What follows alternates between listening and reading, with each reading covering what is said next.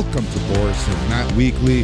That's BAM Weekly, the show where we chat some sports, the show where we chat some entertainment, and then we bring it all together to chat some sports entertainment. We're your hosts, I'm Boris, and I am joined by Matt. Bonjour. How's everybody doing out there? We hope you're doing well. We got madness. It's madness season. We got some college basketball on the docket. Also, everything, everywhere, all at once. Won all of the awards all at once last night at the Oscars. Lots of fun to talk about on this here program. How you doing, big homie? I'm doing all right. Pretty hectic weekend, but low-key, very good weekend. All the snow. Apparently, we know how to bring all the snow, you and I. But aside from that, things are going really well. Just ready to start this week. I thought it was going to be a much quieter week. I was horribly mistaken. Work's insane, and I have a lot on the go. But outside of that, man, everything is groovy as always. How are you? Also quite groovy. Thank you for asking. Yeah, very busy with work.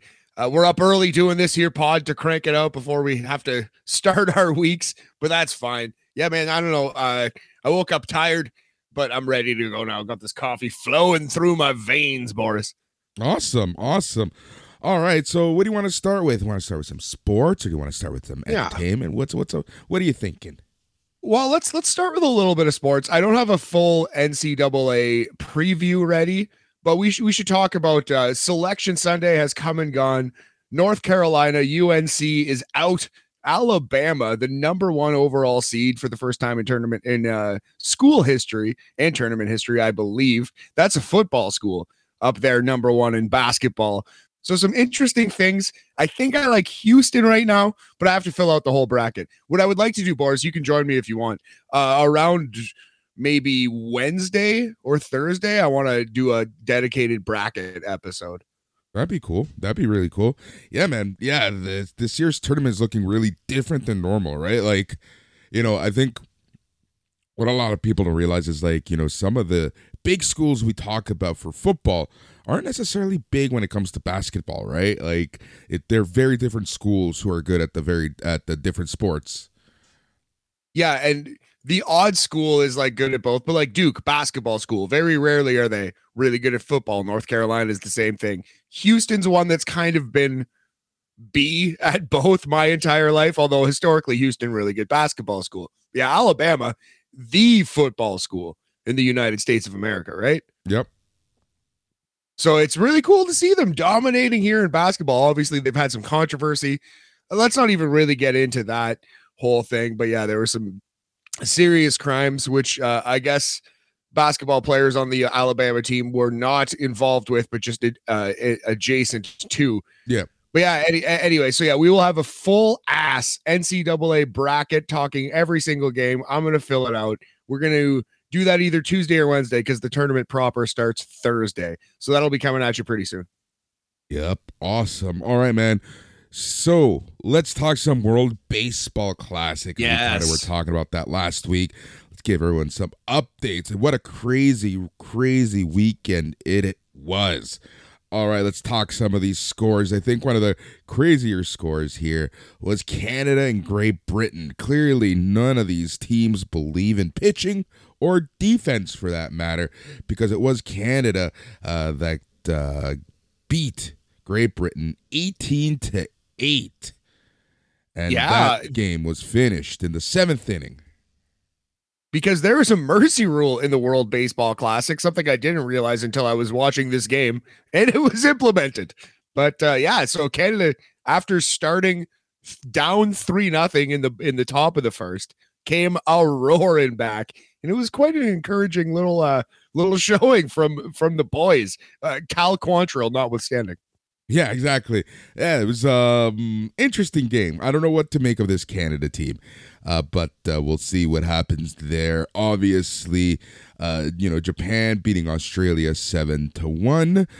Japan just going right over all of their opponents, because on Friday morning they would beat Korea by a shit ton as well. I forget what that final score was.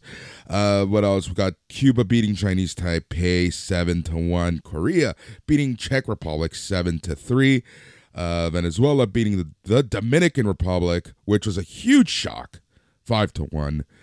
Colombia beating Mexico 5-4. Puerto Rico beating Nicaragua 9-1. And the USA beating Great Britain 6-2. Teams that have already advanced to the quarterfinals are Cuba, Italy, Japan, Chinese Taipei have been relegated.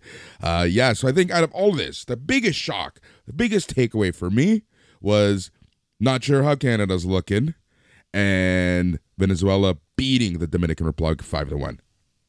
Yeah, Venezuela's looking really good. They played Puerto Rico last night, which was Sunday, March 12th, beat Puerto Rico. That was an awesome game to watch. Venezuela's got a ton of talent. They could easily win this tournament. I think the biggest story to me, my friend, has been last night in a game that I fell asleep during. Mexico kind of pumped the United States. Mexico defeating the United States 11-5 Sunday, March 12th. That's the biggest upset of the tournament to me, no? Just the score there. I guess. That's for me. That's a toss up between that the Dominican game. Yeah, right. True. 5-1 isn't crazy, but Mexico first losing 5-4 against Colombia. Everyone thought Mexico was like, "What the hell's going on?" And then them just going over the states was crazy. But World Baseball Classic this year, not like it's very up in the air. I like it. I like it when it's like this. Absolutely, yeah, very exciting. And Canada plays the States tonight, I believe. That is Monday, March 13th, 10 p.m. Eastern. That is a big game. Canada 1-0.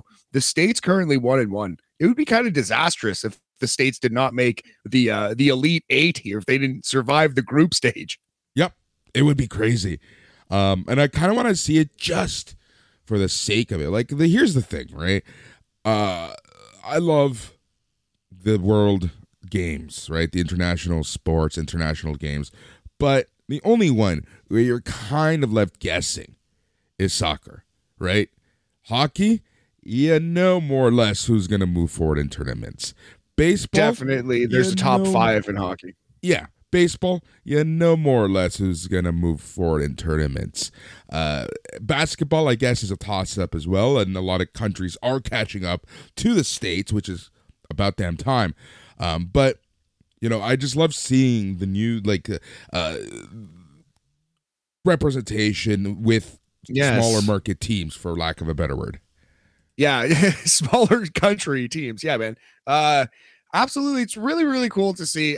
I feel bad for Mike Trout, though. If he's just going to come to another big stage and just absolutely shit his pants in 2 games, like he's been in the playoffs once and they got swept, or they didn't go deep. They lost in the first round. Poor Troutsky. Yeah. Yeah. Well, you know what? I don't know. It's I have a lot of opinions on Mike Trout. Yeah. Right? you have no sympathy as a Dodgers fan for this Angels legend. Not at all. So the World Baseball Classic has been a lot of fun. And one thing that I put up on the BAM Facebook group was, it's so funny. And I realized this as I'm watching the Japan-Korea game on Friday, that I have seen the Tokyo Dome more for wrestling configuration than I have for what its actual intention was in baseball. I feel like a lot of people listening to this podcast are probably right there with you. I certainly am. Yeah. That's hilarious, though. I never even considered that. I've seen like 2 or 3 Tokyo Dome baseball games all this year, like this week. Yep, exactly. All right. So that's that. Let's talk some. I think we're done with World Baseball Classic. Let us move on. I want to talk quickly some MLS. And this weekend is proof why I absolutely hate this new Apple deal. Yes, great money for the league. Beautiful. What I'm referring to is that Apple they purchased all the streaming rights from the entire league for about $2 billion from the MLS. What this essentially does, though, is it takes all of the local coverage and puts it exclusive onto Apple TV. because you know the MLS is so popular that people are going to be running in droves to Apple TV to pay a monthly subscription on top of Apple just to watch your MLS games. Now, it's very short-sighted for many reasons. The only good thing is that, you know, that if you're a season ticket holder, I'm guessing at least TFC did this, is you got the subscription for free. That's cool. But how are you growing the game at this point, right? TSN, who held the rights for the MLS, they essentially got punted down to what is now considered regional coverage. So we get 1 or 2 non-Canadian games a week, plus 1 Canadian game a week.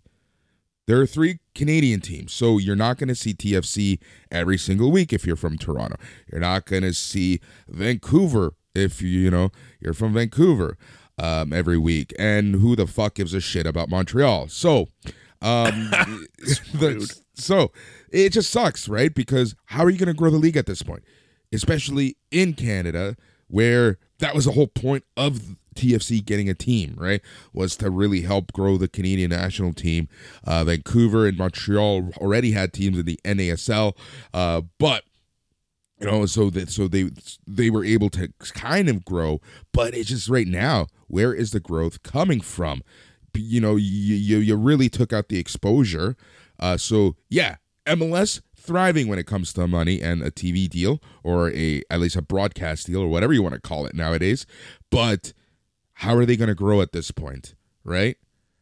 It's a little reminiscent of where WWE is at right now, but at the same time, they're on TV. Yeah, but they're on TV three times a week. But we'll see how that might change depending on who or what buys that company. But yes, man, I don't understand anything that MLS does. Also, the actual coverage on Apple TV leaves a little bit to be desired.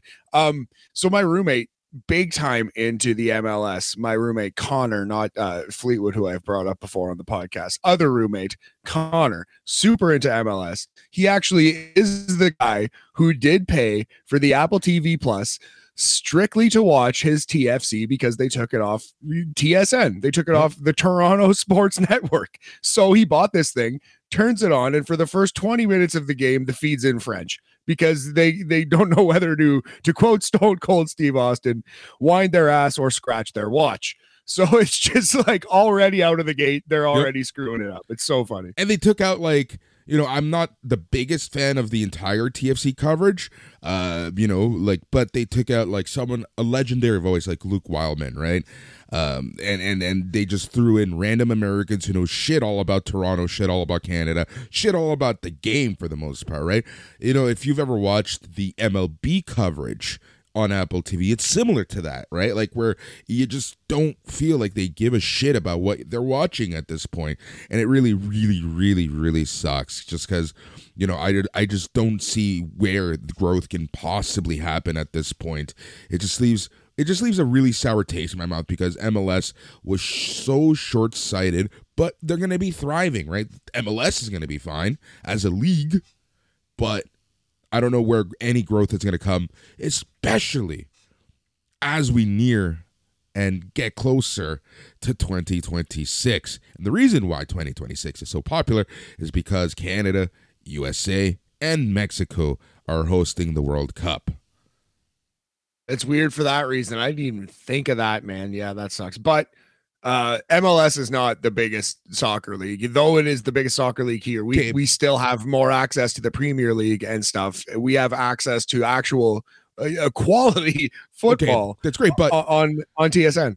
That's fair and all, but at the end of the day, what MLS is here for mainly, and one of the main reasons why MLS was created after the World Cup went to the USA in 1994, and that was actually part of the kind of like the deal that they made with FIFA, was to create a domestic league, was so that the game becomes more popular. So, okay, you're 5-6 years old, Matt, you used to watch baseball and hockey. At some point, you had dreams to become a baseball and a hockey player, right? because you liked those sports and you had easy access to those sports as a kid. You know, with soccer, that was always the thinking, right? These 5, 6 years old. Here's a fun fact. Soccer is actually the biggest youth sport in Canada. It ain't hockey. It ain't baseball. It's soccer. So what are these kids going to be watching at this point? How are they going to see themselves actually grow in the sport? You know, if you don't see yourself in a local team like TFC, yeah, it's not the greatest team in the world, but it's somewhere to go if you want to keep playing. So if you don't have access to TFC on a regular basis on TV, then I just feel that we're going to be trapped back in 20 years ago. I have absolutely no retort, man. Well put. Like it's extremely detrimental to the game to just take this bag and lock the entire league basically behind a paywall. I don't really get it, but on the plus side for MLS, at least they got the bag. They got a lot of money to do this, right? Okay, yeah, it sucks. But now let's take this theory and this thought. Other leagues are seeing this. Are other leagues going to follow suit for the next contracts, right? Like if we take a look at the numbers I can tell you, I just want to say, I can tell you in all sincerity, with all my heart, nobody gives a shit what the Major League Soccer League is doing. Nobody's looking to MLS and saying, well, they no. Oh, they are. Dude, don't be so naive. Don't be so naive. If this small league can get $2 billion from Apple TV, you bet your ass other leagues are saying, what can we get? But the difference is other TV networks want to air the NFL and the NBA and even the NHL. MLS had offers coming in. Don't think they didn't. They had offers up their ass. ABC wanted to continue them. TNT wanted to expand their soccer coverage. Fox wanted to continue their coverage. And then that's just the English-speaking networks in the States. TSN obviously badly need that coverage. I don't know, man. This is a conversation you should be having with Phil. I have no strong opinions about the Major League Soccer at all. Don't particularly care. No, well, but you should care because I'm telling you, leagues are looking at what they're doing. They're looking at the bag that they're bringing. They're looking at TV coverage. They're looking at TV coverage. They're looking at ratings going down. They're looking at ad money going down. If they can get a huge ass deal up front, why wouldn't they take it? It makes a lot of sense. I'll believe it when I see it. Like I'm not, if it happens for like the OHL or the AHL, that's great. It makes a lot of sense. That's kind of where I feel like Major League Soccer is at. I don't think we're in any worry of losing NBA. I don't know. Look at the NFL. Amazon. Those deals are looking nicer and nicer. We're here lucky enough in Canada where we can get the Thursday night games on TSN, but losing the Thursday night game, not that it's a huge deal, but I think that's just step one for more sports to being streaming. Well, I mean, like eventually it will happen because cable networks are going to die, and possibly in the next like 5 years. I don't really know, man. Like, why is it? I don't know. Why is it so different then? Like more kids are more apt to watch Apple TV on their phones than they are on a TSN on traditional cable anyway. So why is it bad? If there is a soccer fan, maybe their family gets the Apple TV Plus so they can watch MLS and all is hunky dory. I don't know. The thing is, right now you're making assumptions. I'm just not quite sure what you're upset at. You just kind of whatever I say, you're just like, no. I just don't know. I'm just saying. I just don't know what this conversation is. I don't know why we're in a fight. I don't give a shit about any of it. I don't know what's happening right now. Jesus. No, I'm just asking. I'm trying to have a conversation about where you think streaming is going. You say it's going here, I'm saying, but we should think about this. That's literally all I said. I don't know. I don't think it's a big deal. If the NFL goes to Amazon, great. Like cable's dying anyway. I don't know. I don't understand.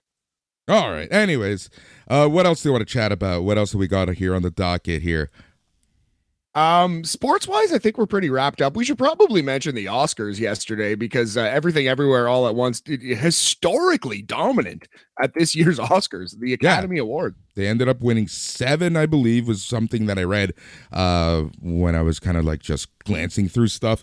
I think some of the bigger awards, obviously, they won Best Picture, which is huge, right? Like this little movie that came out in the middle of the year, somewhat independent, just completely dominating. Have you seen it? I have not actually, although a lot of people in my life have. They said it's pretty good. As I understand it, it's unique for a Best Picture. It's like a modern movie. It's not something that the Academy usually would have accepted. So I feel like this is maybe a bit even of a showy thing on the Academy's point to be like, hey, see, we get the cool thing. They won all the awards. We understand this is good and new and modern, and we're good and new and modern too. And So that it's was not kind a of the comic vibe I book was movie, getting. right? Like, Yeah, exactly. Also that. yeah, because they It's have something horribly against comic book movies, which I understand why some of these old people would, but I do agree with you there. I do think that this kind of was a showy thing, but the movie was fantastic, and I don't want to take anything away from how good the movie was. It really was amazing. I think you got to watch it.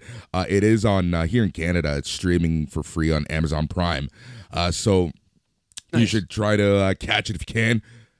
But just watch it all. I know a lot of people who started it, stopped, and then they're like, I didn't understand. I'm like, you just had to keep going past the first hour.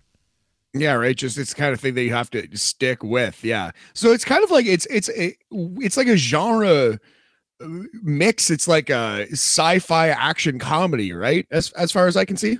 Yeah. I think that's a perfect way to put it. Cool. Yeah, so again, quite a weird movie to not only win, but absolutely rafflecopter the Academy Awards. But yeah, let's quickly go through it. So Best Picture, Everything Everywhere All at Once wins. I'm not going to do this for every category, but the 10 movies nominated this year for Best Picture were All Quiet on the Western Front, Avatar, The Way of Water, The Banshees of Inisherin, which was my pick. That was my favorite movie this year by far. Elvis, Everything Everywhere All at Once, The Fablemans, Steven Spielberg on Steven Spielberg, Tar, which was a lot of people's favorite movie. I've heard nothing but excellent things about Tar. Top Gun Maverick, which we all secretly wanted to win, Triangle of Sadness, and Women Talking. So, what was your favorite movie this year of those 10 that you've seen? Everything Everywhere All at Once, like by far. Nice. Yeah. Was really going for that one. Top Gun Maverick was simply there as like I don't know. There's this narrative right now where Tom Cruise saved the movie industry in theaters. Yes. Right. So Steven Spielberg literally said that to Tom Cruise. Apparently, yes, that is the narrative. That is the popular talking point right now, homie. Yeah. I don't know, but yeah, Everywhere All at Once was great. I did like Top Gun Maverick. Tar was fantastic. All Quiet on the Western Front. I'm shocked at how well it actually did. Oh, really? Not feeling that. I loved it. I loved every iteration of that movie. Loved the book as well. But it just, I don't know, it just surprised me for some reason. I don't know why I was shocked, but it maybe because it was like a Netflix thing here. But yeah, it's I wasn't really expecting them to do too well. I know what you mean, but yeah, I did have a lot that the Academy does, like war movie and adaptation of popular, a classic novel, really. Yep. So yeah, Best Actress Michelle Yeoh wins for Everything Everywhere All at Once. Best Actor Brendan Fraser, The Whale. I would not have given it to Brendan Fraser for The Whale. I think that's a ridiculous movie, but good for him, man. Best Actor for the Canadian Brendan Fraser. I feel like that was the Academy saying, like, you've been around for a long time. You went through shit, and this is us again trying to just, placate and be and act cool. The depressingly common apology Oscar. Yeah. That was the sorry we fucked up Oscar, and that happens a lot. That happens a lot for the Academy. Not to take away from his personal performance, but, the Oscars, that's how the Oscars work, right? Absolutely. Best director, the duo of Daniel Kwan and Daniel Scheinert for Everything Everywhere All at Once. Everything Everywhere All at Once also wins best editing. Best sound, Top Gun Maverick getting in there for one. Sorry, go ahead. Okay, best editing. Everything Everywhere All at Once. If you see it, when you see it, you'll understand why it won. I was 100% sure it was going to win for that. No question about it. That had spectacular editing. Awesome. Yeah, it makes a lot of sense because the multiverse aspect and the flipping around and whatever, right? Yep. It also won best original screenplay. Also makes a lot of sense. Although I'd have again probably given it to Banshees of Inisherin, but I haven't seen it yet, so I can't make that call. I'm just saying I'm riding hard for my movie. Best visual effects, Avatar: The Way of Water. That makes sense. That seems to be correct. Yeah, sure. Best animated short, The Boy, the Mole, the Fox, and the Horse. Have you seen that? I've heard I've heard some things about it. One that I want to check out is An Ostrich Told Me the World is Fake, and I Think I Believe It.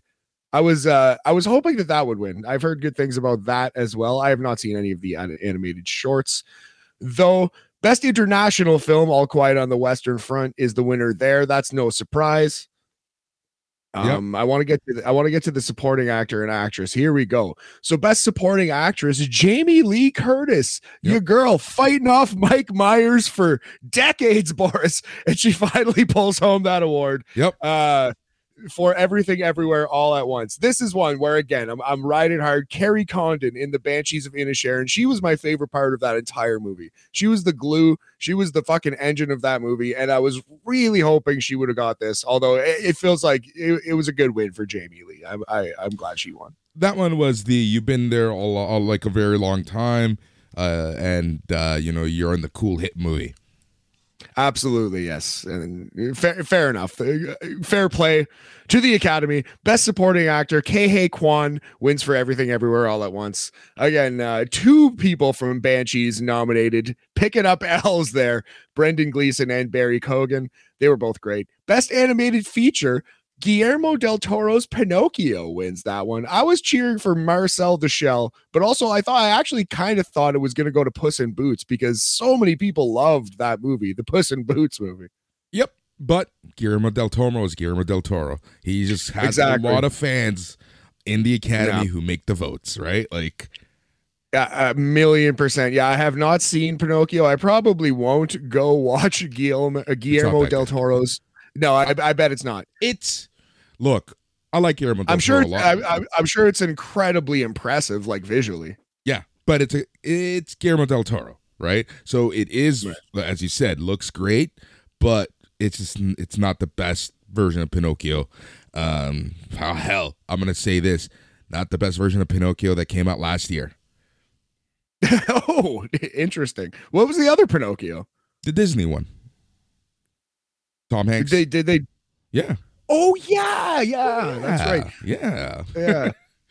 That's true. Also hilariously, there's numerous donkey based movies. There was EO, which was actually a beautiful movie, truly stunning. And in Banshees, there was a strong donkey lead character as well. It was a donkey brained ear here in the Academy Awards. But I do think the right movie won. I think the Academy got it right. As much as I love Banshees, it was Everything Everywhere All at Once's year. Whether they needed to win 7 Oscars to prove that the Academy was indeed woke, I'm not sure, but I'm glad at least they got some. Yep, exactly. Best original song went to RRR. That actually it went to Not To, NN, I should say. Now, that one surprised me. I thought Rihanna, for being Renee, was going to be a shoo-in for Black Panther, Wakanda Forever. Yes, that one is surprising for sure. I feel like Black Panther, Wakanda Forever got done dirty a little bit, but they did win Best Costuming, right? I believe. Yep, they did. They got Best Costume Design out of the major ones. That's the big one that they won. That's a no-brainer. That had to be done. Yeah. Now, here's an interesting one that you mentioned earlier. Top Gun Maverick won Best Sound. Also here, one of the movies that I think should have won was The Batman. Because here's my thing. You know what planes are gonna sound like. You know what certain things are gonna sound like, right? Whereas in The Batman, you have to create sounds for certain things because certain things don't exist. You know, like you don't know what a Batmobile is going to necessarily sound like, this mixture of different cars and motors and yada, yada, yada.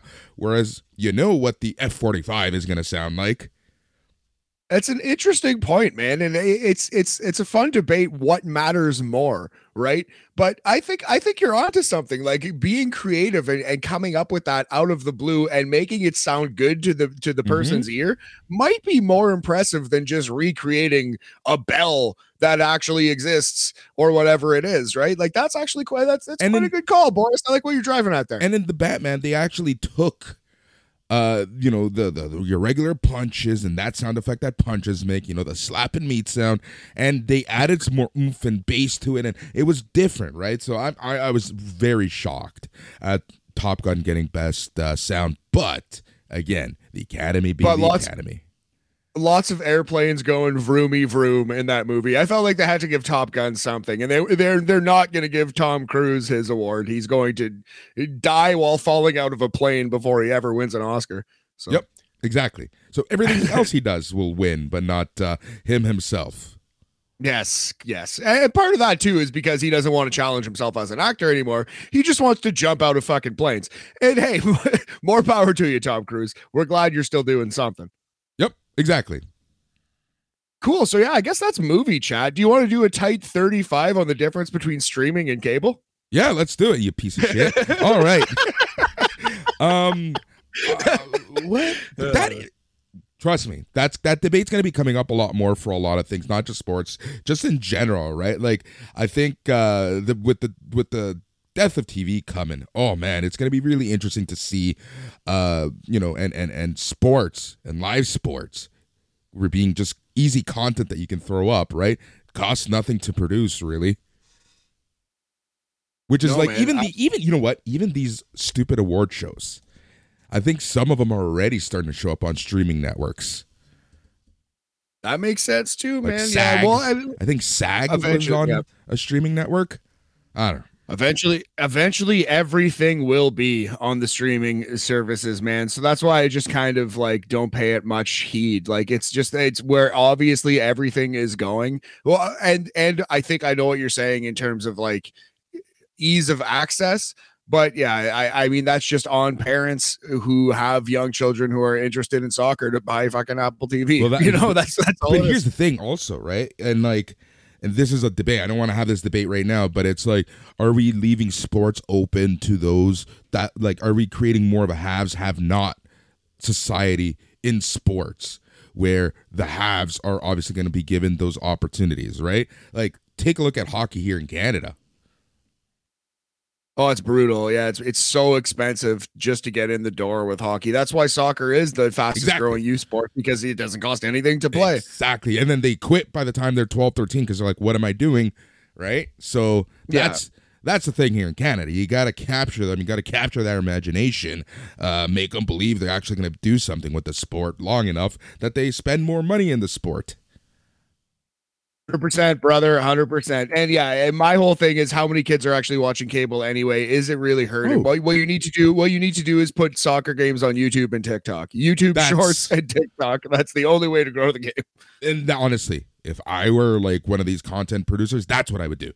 Make a deal, not even broadcast the entire game, exclusive highlights, exclusive versions of the games. You know, the Jays in 30. I love watching that shit. You know, do something like a game in 15 for YouTube. Dude, can you imagine if a company like, not that I would ever want this company to get any more money, like a company like TikTok, there's many reasons why I hate TikTok as a company. You know, but can you imagine if they were to buy 10-minute shorts from these leagues? Man, 10-minute TFC, that works for me, brother. Yeah, I think that's what they should do. Even these award shows, right? Exclusive. Look, they split up all the categories, and you just sell them as a chunk to a streaming service or to you know, a clip service. It's crazy. I'm surprised we're not seeing this more, and I hate even saying out loud, right? Some AI is going to pick up on this conversation, and boom. Hey, it's not the most original idea. Somebody else has had it, but yeah, I know what you're saying, man. Like it's going, it should happen. I don't know why it doesn't. All right, so I think we're ready to move on to some pro wrestling. Just a couple shows that I do want to quickly chat about.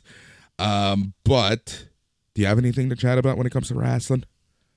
Well, we could talk about this new AEW show. Do you think AEW needs a third weekly show on Saturday nights? I don't even think they need a second one at this point.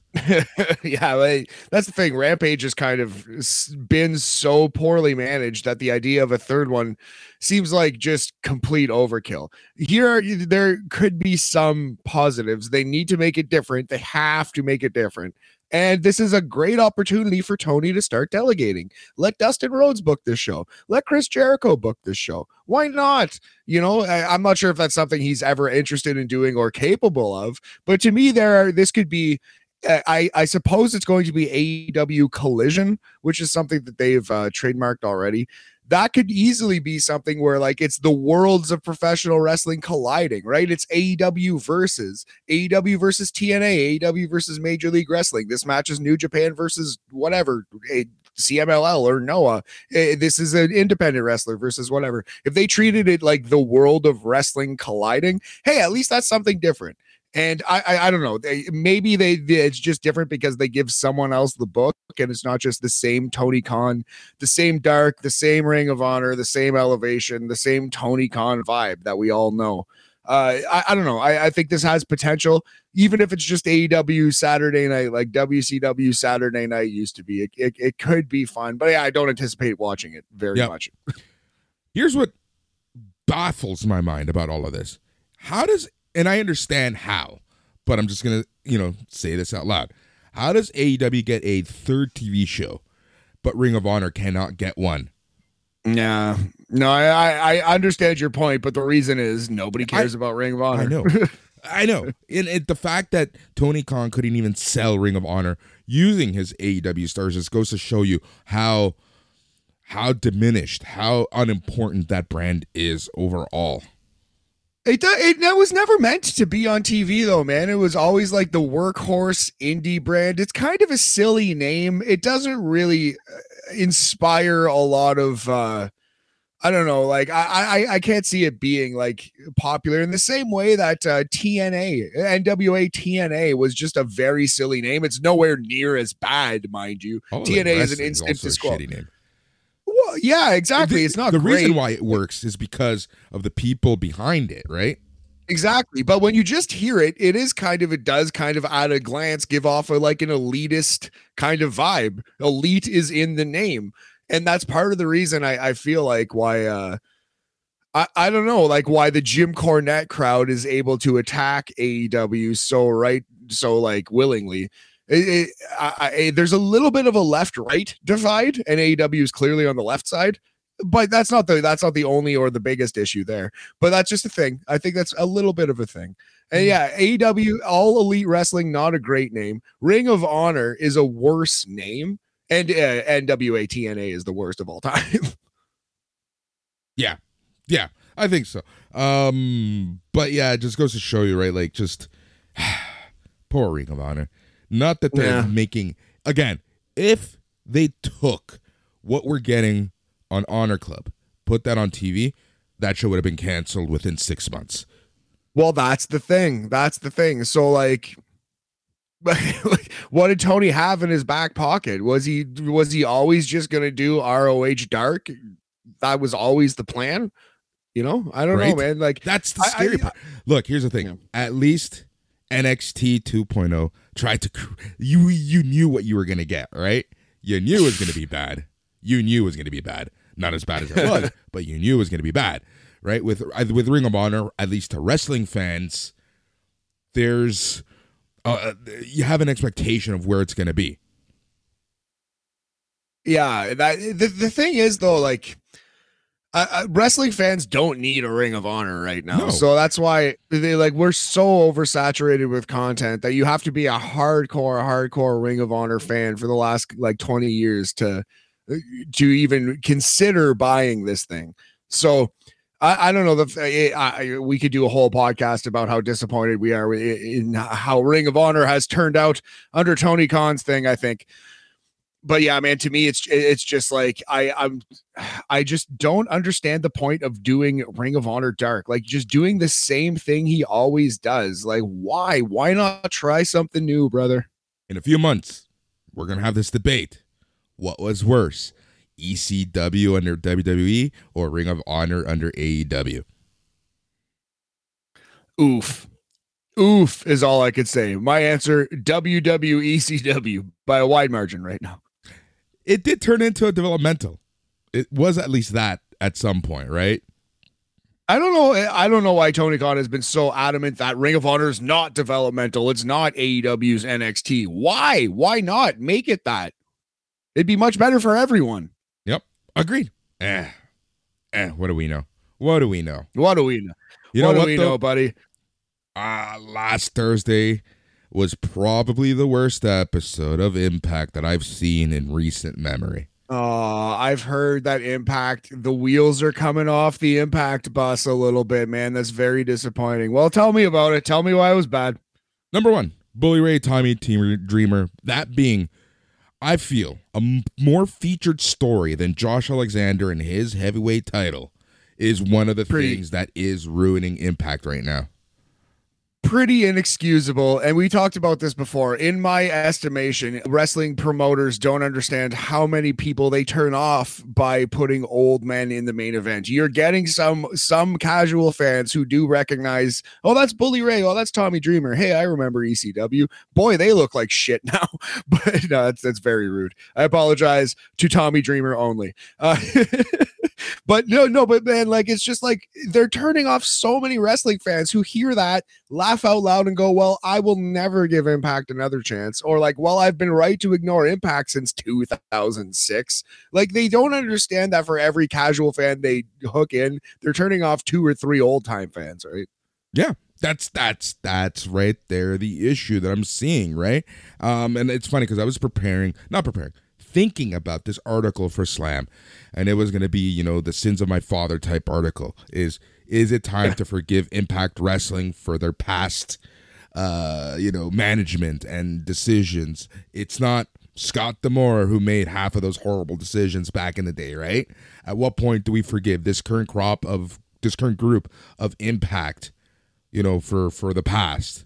But watching this episode, right, and I'm not saying, and I don't know what's going to happen in the next few weeks, but oh man, and just hearing that certain people are leaving the company because their deals are up, you're kind of hoping that they have backup plans, and Impact's been great at having backup plans. I don't think people realize how much of a revolving door of talent they've had. Yeah, man, it's tough for Impact because they do have some level of exposure, but they're the little brother of the wrestling world, right? So a lot of people want to start there and then get the fuck out of there. Yeah. And that's why it's rough for Impact. Yeah, but you know what? Here's the thing, if you know that's your position, and I think Impact knows exactly what their position is, they can deal with it, right? As long as they have that backup plan.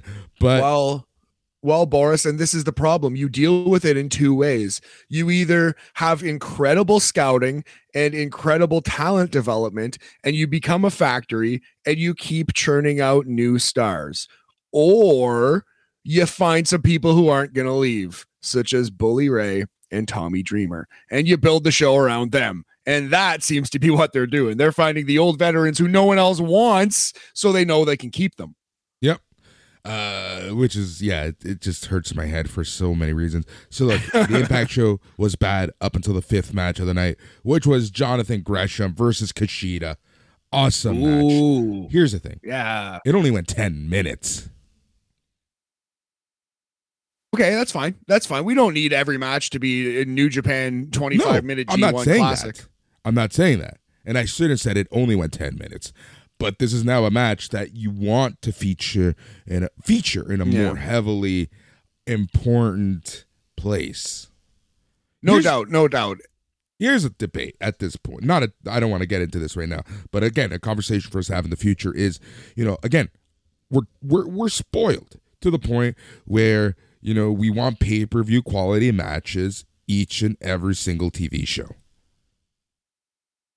Yeah, we don't need them, but we do like one great match per wrestling show. I feel like is kind of an industry standard. Yes. At this point. Yes. And that's a lot of that is Dynamite, because every week on Dynamite you get at least one great wrestling match. So it feels like if you can't match that, then you're not keeping up. Very rarely has there been a Dynamite where there's nothing good in the ring. Like maybe honestly 10 episodes in the history of the show.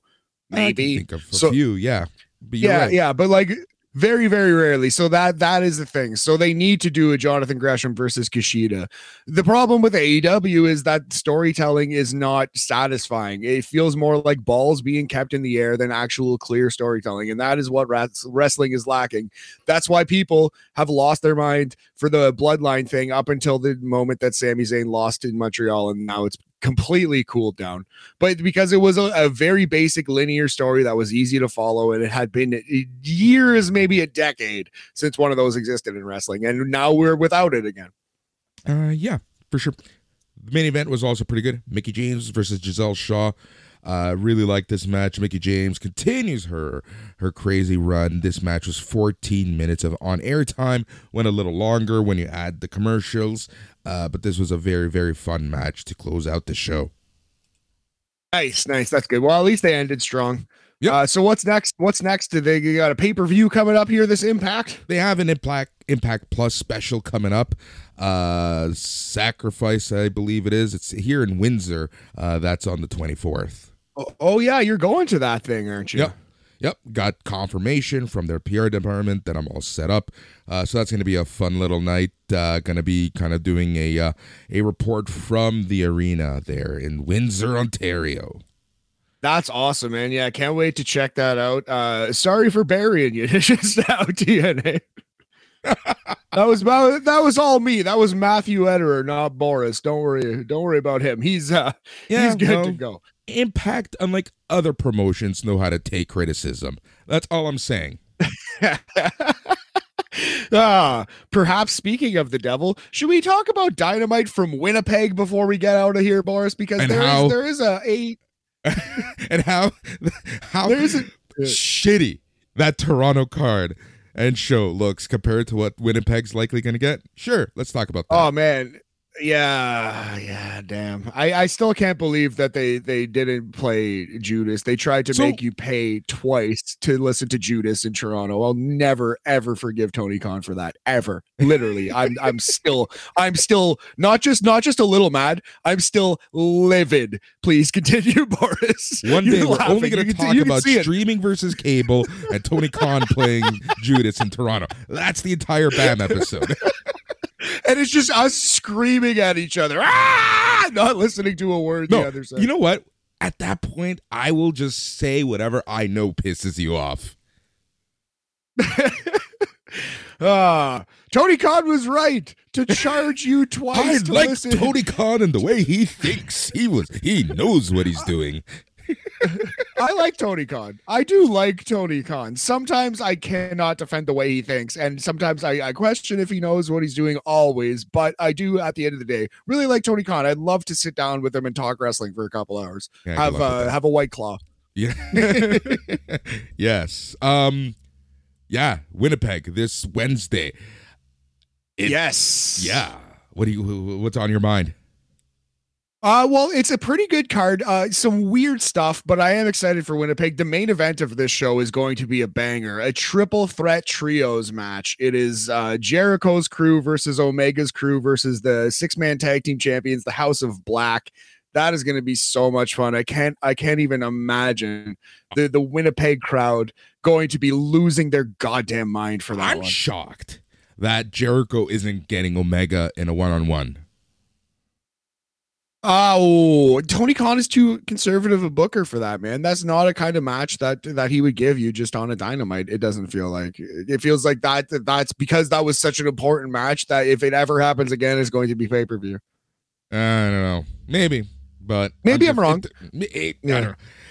It's gonna be huge. Like that main event is like, I would honestly give him 45 minutes minimum. Could you imagine a half hour? Why not? Like, put him in there for sure.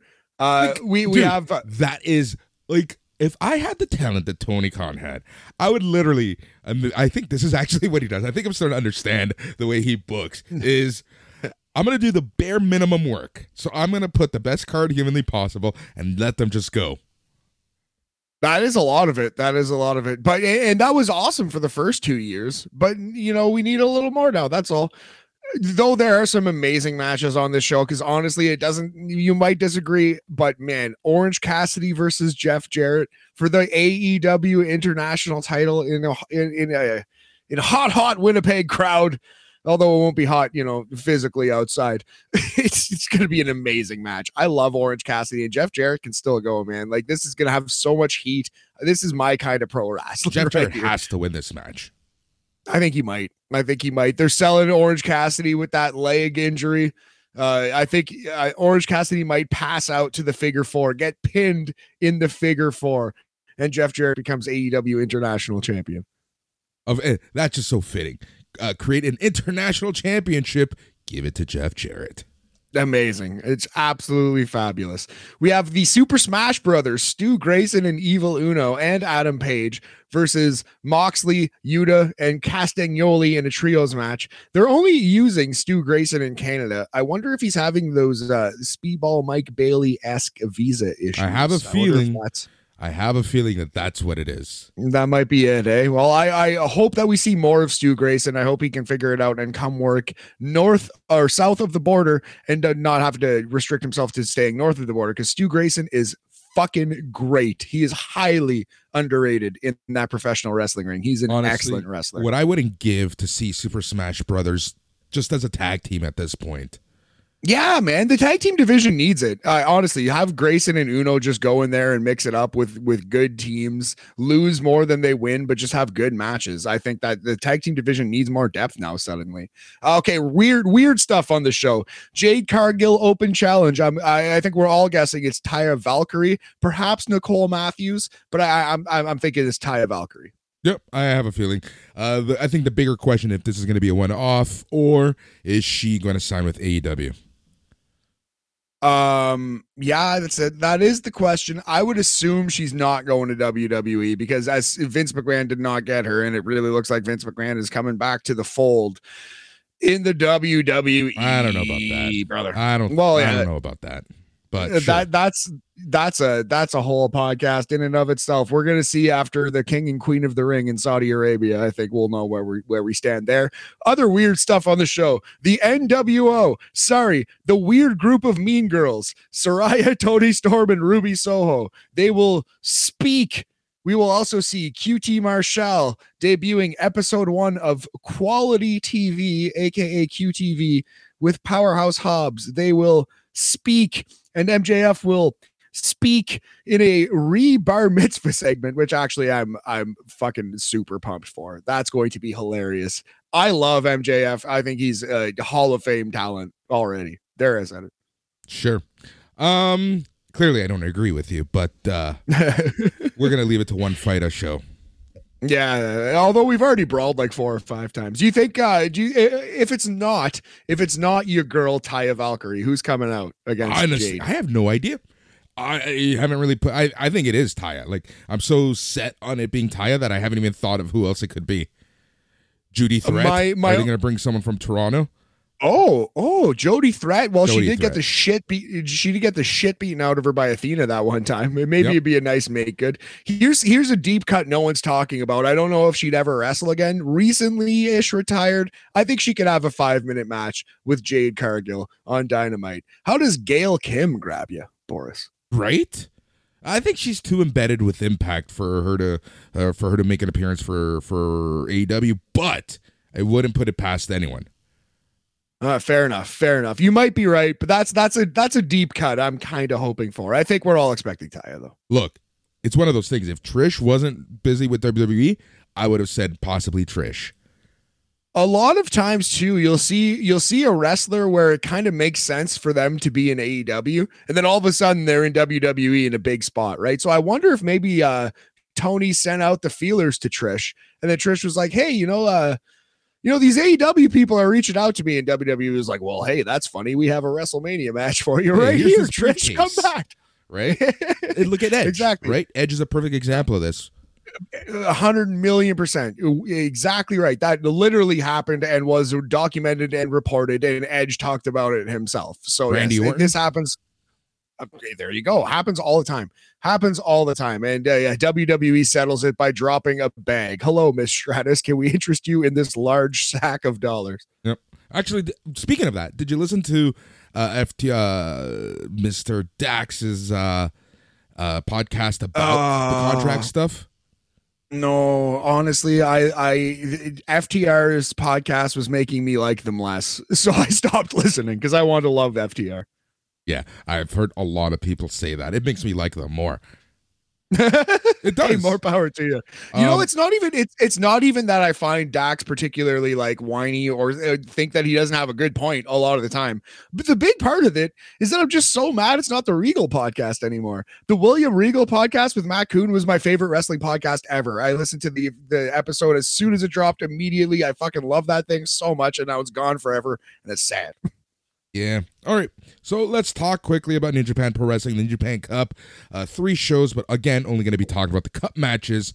Let's start with the first round match. Kyle Fletcher defeating Yoshihashi.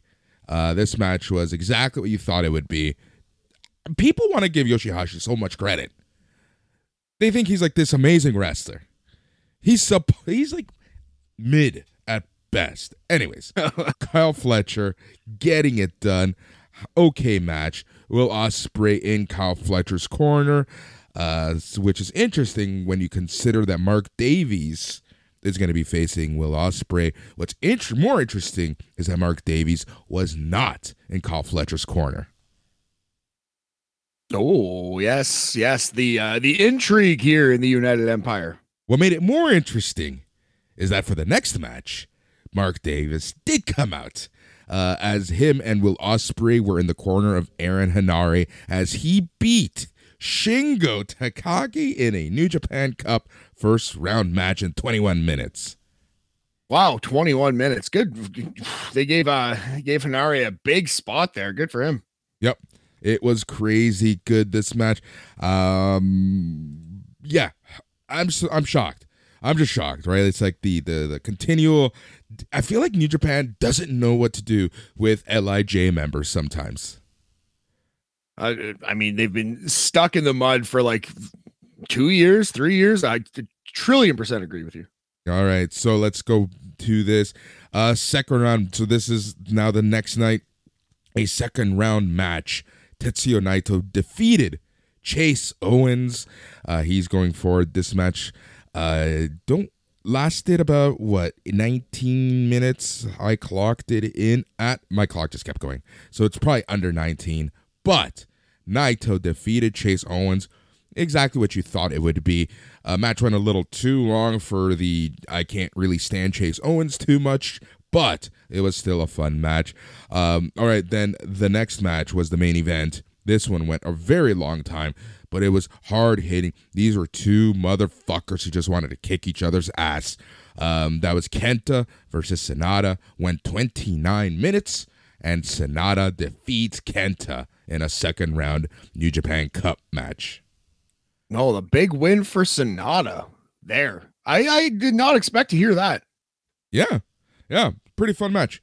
All right, the last night that we're going to be talking about, our boy Tama Tonga defeats Aaron Henare in about 17 minutes with Will Ospreay, Great-O-Khan at ringside. Tama Tonga continuing to just look so damn good. It's going to be a shame if Tama Tonga leaves anytime soon. Yeah, definitely. I think he will. I do think it's coming. But he's starting to really hit his stride in New Japan. So yeah, don't leave yet. Please have some more good matches. Yep. All right. Then the main event. It was Kyle Fletcher versus Hiroki Goto. This match went about 21 minutes.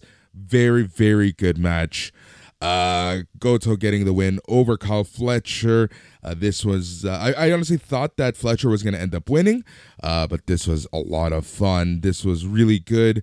And I think overall, out of all the matches that I talked about, Tama Tonga versus Aaron Hanari was the best one. Yeah, it's going to be interesting. It's going to be interesting. Right now, earlier, as we're talking, we're going to be seeing Evil versus Jeff Cobb and Will Ospreay taking on Mark Davis. Evil Jeff Cobb, ew. Ospreay versus Davis, can't wait for it. Just how they put that together, what they do with that match is quite intriguing. Yep. So we'll talk about that next week on BAM, but that match is literally happening or just happened as we're recording this. Nice. Yeah, so that is that, my friend. That's where we're at. That's where we're at with the New Japan Cup. Overall, pretty good tournament. The matches are starting to become a little too long for my liking. The undercard has started to become a little too long for my liking as well. So I hope they go back to the formula that they were using the first week, which was short undercard and shorter but fun matches for the actual tournament. Man. Yeah, buddy. Let's go. And who's going to win this thing? David Finlay, right? Probably at this point. You gotta make us believe that he's worthy of being, like, you know, the number one heel, the new Jay White. Yeah, well put. Yeah, the switchblade, the switch army knife here. This David Finlay, the mini switchblade. Yeah, exactly. So we'll see. I can also see Will Ospreay winning, to be honest. I think so. Maybe. I feel like Finley's gonna beat Ospreay whenever that happens, be it the final or I don't know the brackets off the top of my head, but that feels like a thing. Finley over Ospreay is my guess. Yeah, that makes sense, right? It really does make sense overall. Let us see what is going on. Interesting. Just saw who won. Very interesting stuff, but we're not going to spoil it because the match literally is happening right now. All right, man, I think we're at time for this episode of BAM. Again, leave it locked here on Sunday Night's Main Event Radio because we have so much coming at you. We got Tuesday Morning Cooked. We got NXT Talk, All Elite Weekly. We got Dark and Dark Elevation reviews. We got the Smack Daddies talking SmackDown, Rampage Ramble. We got so much, and it all leads us into the flagship show with Mike McGuire. That's every Sunday. As a patron member, you get it early, longer, uncut. To become part of the family, go to patreon.com/SNME Radio. Matt, always a pleasure. Yeah, brother, unless we're talking streaming. Lots of fun to talk to you, man. We will do it again very soon. Also, yeah, breaking news hot off the wire. There's a Stardom emergency press conference, which was a little ominous. We were hoping there was no retirements, like no new retirements, right? But yeah, there will be a Wave show. Stardom is doing a joint show with Wave, the Joshi promotion Wave, on April 28th. So that's fun. And if you were worried about the emergency Stardom, here press conference, it appears to be good news, not bad. So that is good. There was like a rumor that Utami Hayashishita was going to retire, which I saw, which was like, this better be dumb idiot Reddit speculation. Thankfully, it was dumb idiot Reddit speculation. So we're good on that front. Good old Reddit and Twitter, keeping the wrestling community nice and strong since 2006. Yeah, absolutely. A sneaky possibility of this Stardom versus Wave show. You know who is kind of a freelancer who helps out with Wave? Hikaru Shida. Boris, could you imagine Shida versus anyone in Stardom? That's a dream match right there, buddy. That is. Honestly, book it. I don't care. Book it. Who cares? Book it. Yes. And with the relationships, write it down. Right? Like, it makes sense for that match, any match to happen. Yeah, dog. Write it down. Send it to him. Tony Khan. Figure it out. Oh, man. Good times to be had. Yep. He's Matt. I'm Boris. Until next time, stay tranquilo. Yeah.